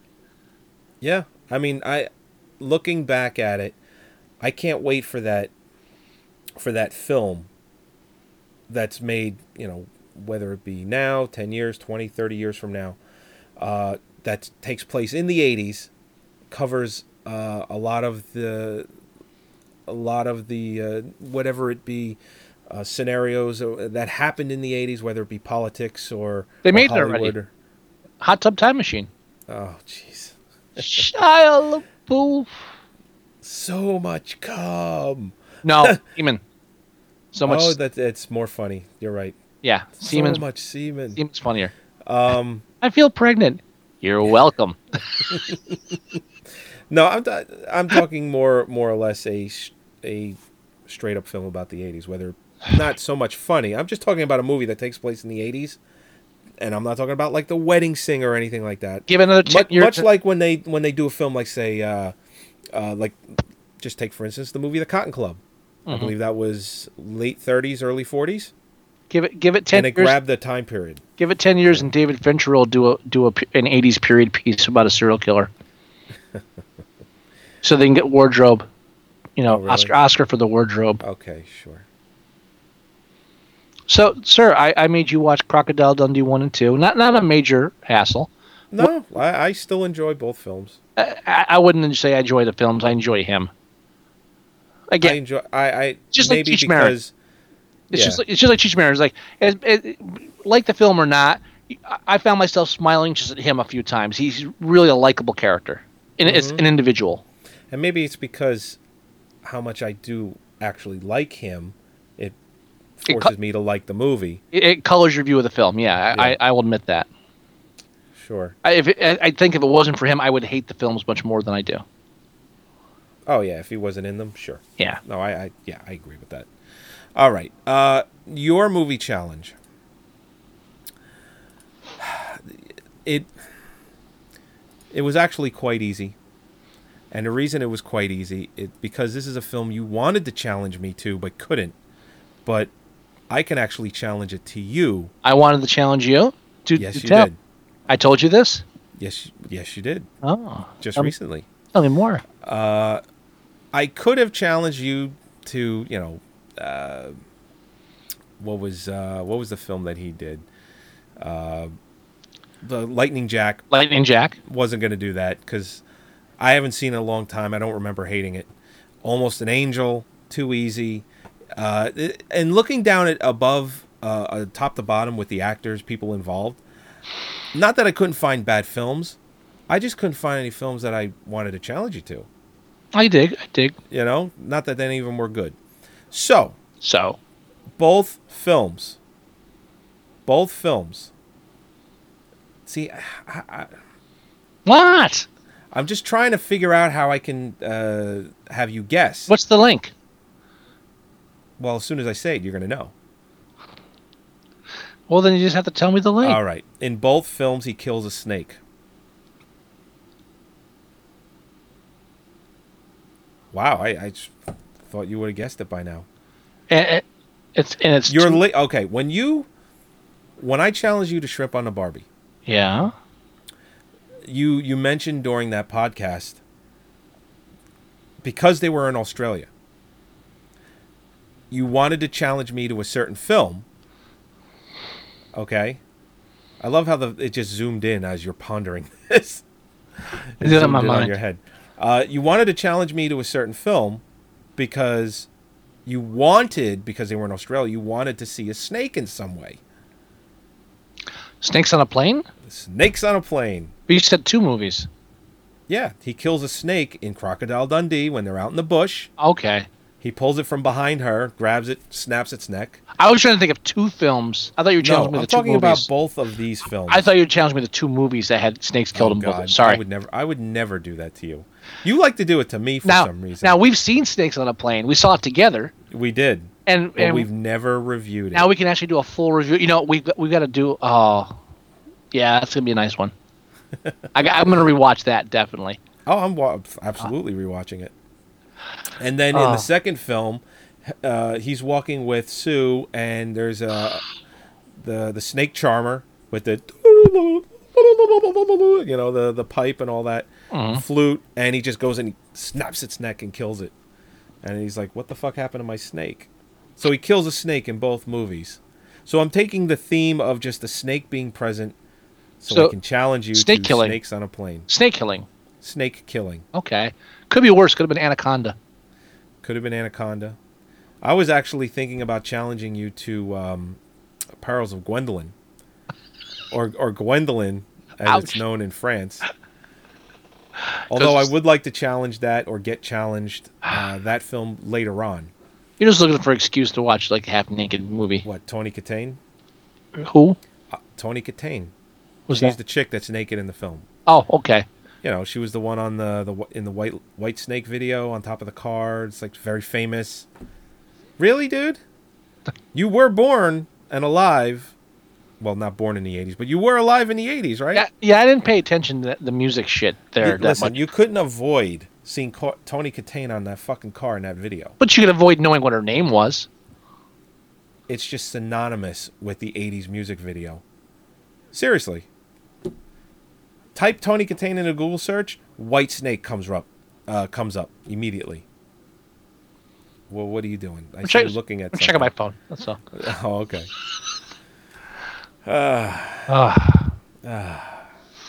So next week. Next week we'll be appearing on live stream. Yes. At livestream.com/moviesucktastic at 8:00. That's gonna be our normal time from here on in. The delay tonight was my fault. So from starting next week, every Thursday night, rain or shine, even if we just pop in to say hi and play a movie because we're too tired, you will find us every Thursday night at 8 p.m. at livestream.com/moviesucktastic. Once our channel gets verified, I think it's actually tv.moviesucktastic.com. Oh. And then it'll send them right to the live stream page.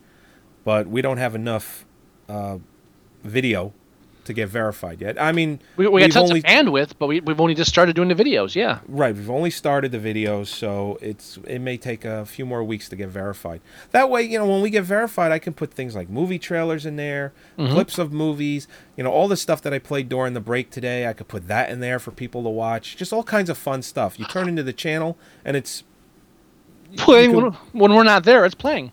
Right. It's and when we are there, as like you still have playing. HBO, you have Cinemax, you have Movie Sucktastic. Movie Sucktastic. That's right. Now, We need before like we end the show, signs for Movie Sucktastic. before we end the show, we always, and we keep forgetting to mention it in the beginning of the show, is when we tell people to go to iTunes to download our shows there, to review us and things like that. If you listen to us, review us on iTunes. That is, if you want to help us, but you can't send money because you're stuck in this crippling economy, or because you don't know how to work, if you don't have a bank account, or you want to buy my books but you don't know how to read, or any if you want to give money to us and help us in this pointless endeavor that we have undertaken for no other reason than to hear ourselves talk, but in some way make you listen to it anyway. In which case, if you want to help support this kind of oral torture that we're pushing upon strangers, if you like what we're doing and want us to do more, and you can't send money and there's nothing monetary you can do for us, go to iTunes and review us and give us a good rating. If you're going to give us a bad rating, don't bother, because we don't need that. Go and give us a good rating. If you want to give us a bad rating, give us a good one and think bad thoughts. Well, yes, I agree with that. But if you're going to give us a bad rating, I'm going to read this 1-star review. I'm sorry. I should have mentioned this weeks ago. We should talk more about our bad reviews, because that's always a good sign. Well, no. If you're going to give us a 1-star review, then you should write it with a little more intelligence than this 1-star review. Okay? Here's the 1-star review. I'm glad. This is by user AnnaBanana42. Okay.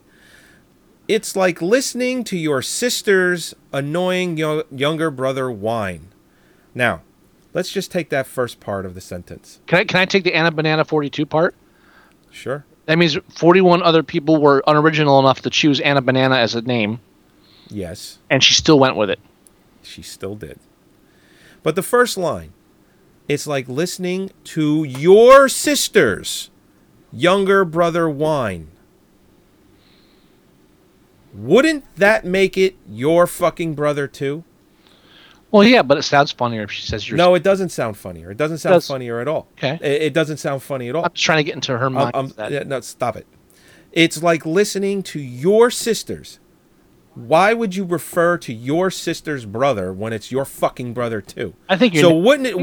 So shouldn't this line actually say it's like listening to your friend's annoying brother whine?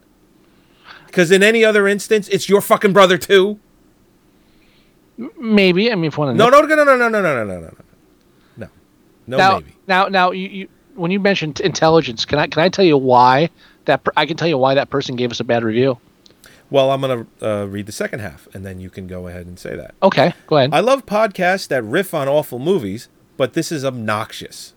And then you actually had gone and clicked this person's screen name, right? Now and looked at the other things that they were reviewing. So go ahead. I am obnoxious, so she's partly right there. But I like to think it's part of our charm is my obnoxiousness, and then your pleasant demeanor and ability to do accents. Oh, I did. After you complained about it, I went in and I looked. I mean, as a writer, I've gotten bad reviews on Amazon, and I don't comment on bad reviews. I don't reply to them. Right. I do search out their home addresses, but not to do anything, just so I know that if I had to, I could, if I did want to. So I do research and find out what else they've reviewed and find out where they live, that kind of thing. I never act on it. So I did look at her record of what she reviewed, and I found that she reviewed six podcasts, and 3 of them were solely dedicated to The Walking Dead. Now I find true. Well, I know it's true. I said it. Now I'm agreeing with you. Well, you don't have to. It's just a fact. You don't have to agree on a fact. It's just there. Okay. Now I find I'm a Lost fan.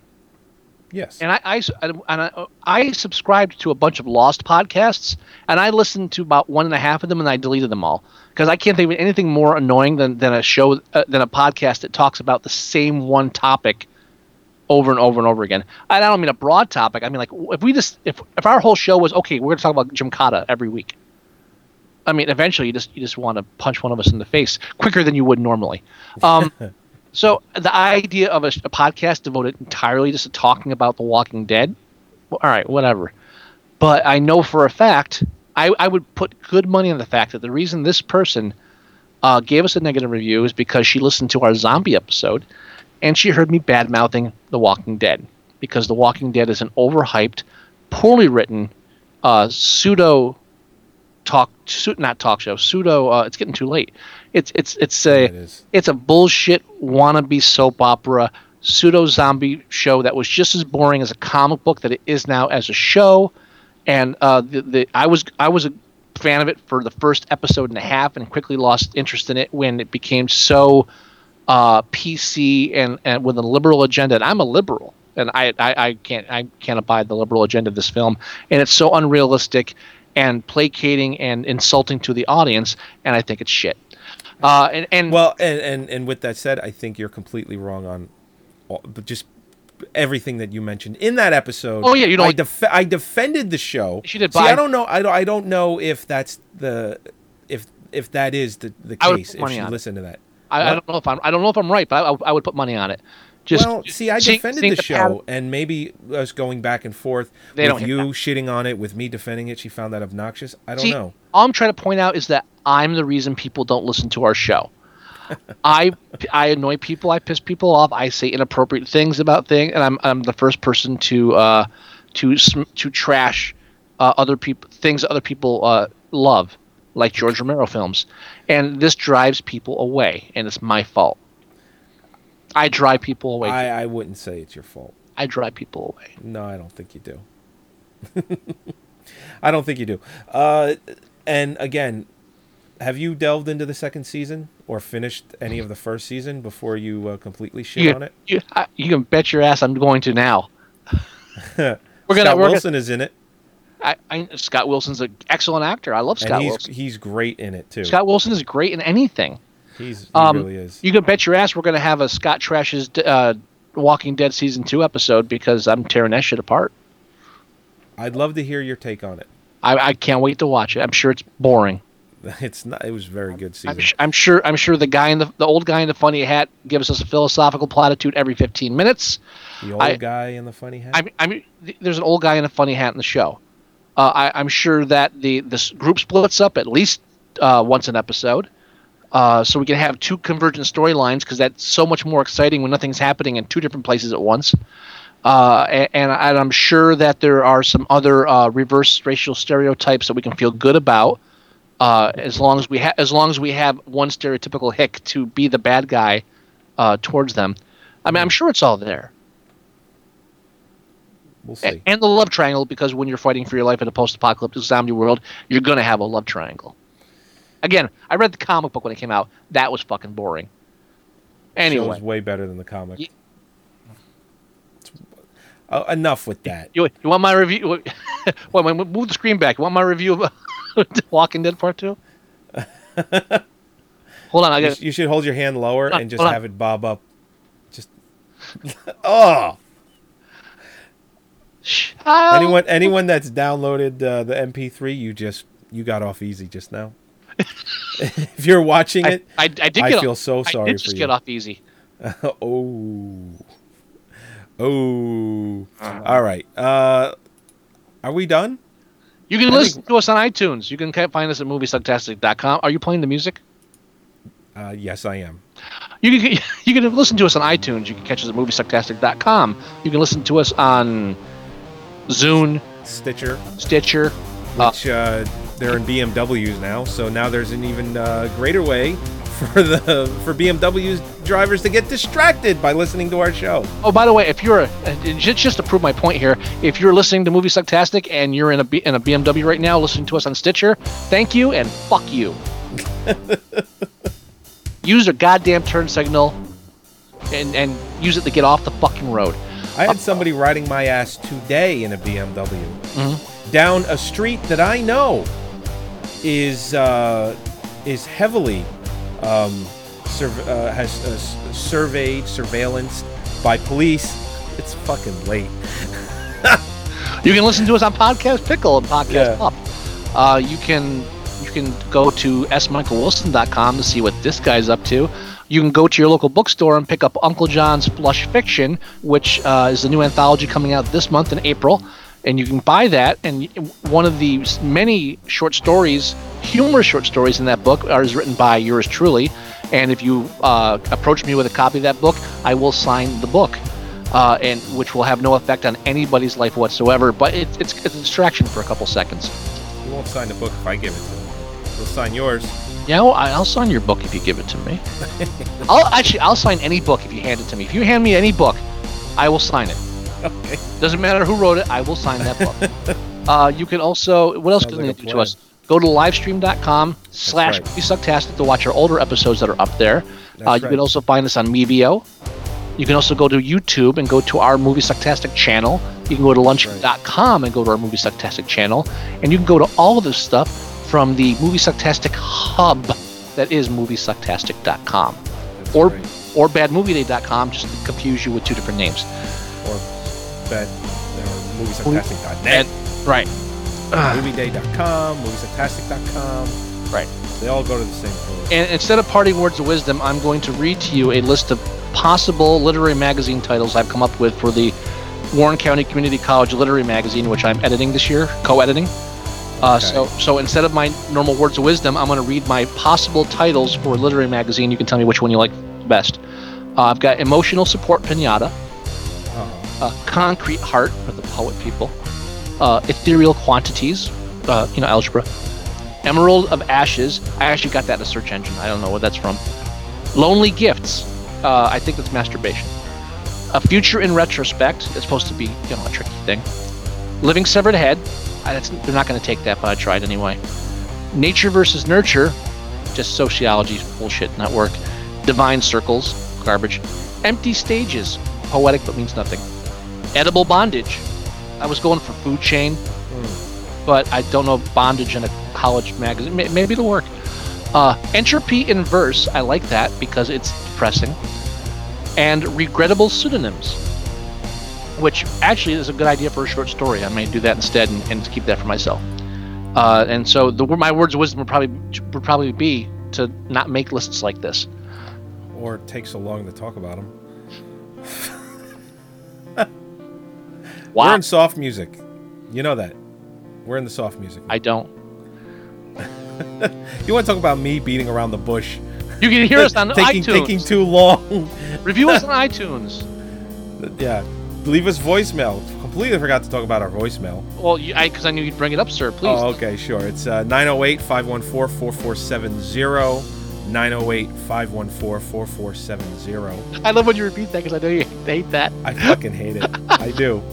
But I feel twice is enough. When you these fucking radio commercials where they literally say it 5 times in a row. Now who's taking too much time? I'm ranting though. What do I do? You want me to read from my book of poems again? No. I will. It's all right. Let's end the show, goddammit. All right. Holy fucking balls. And remember, just because you like it doesn't make it a good movie. That's right. All right. We'll talk to you next week. I'm talking to you, David. Yep. Oh boy. Bye. Bye-bye.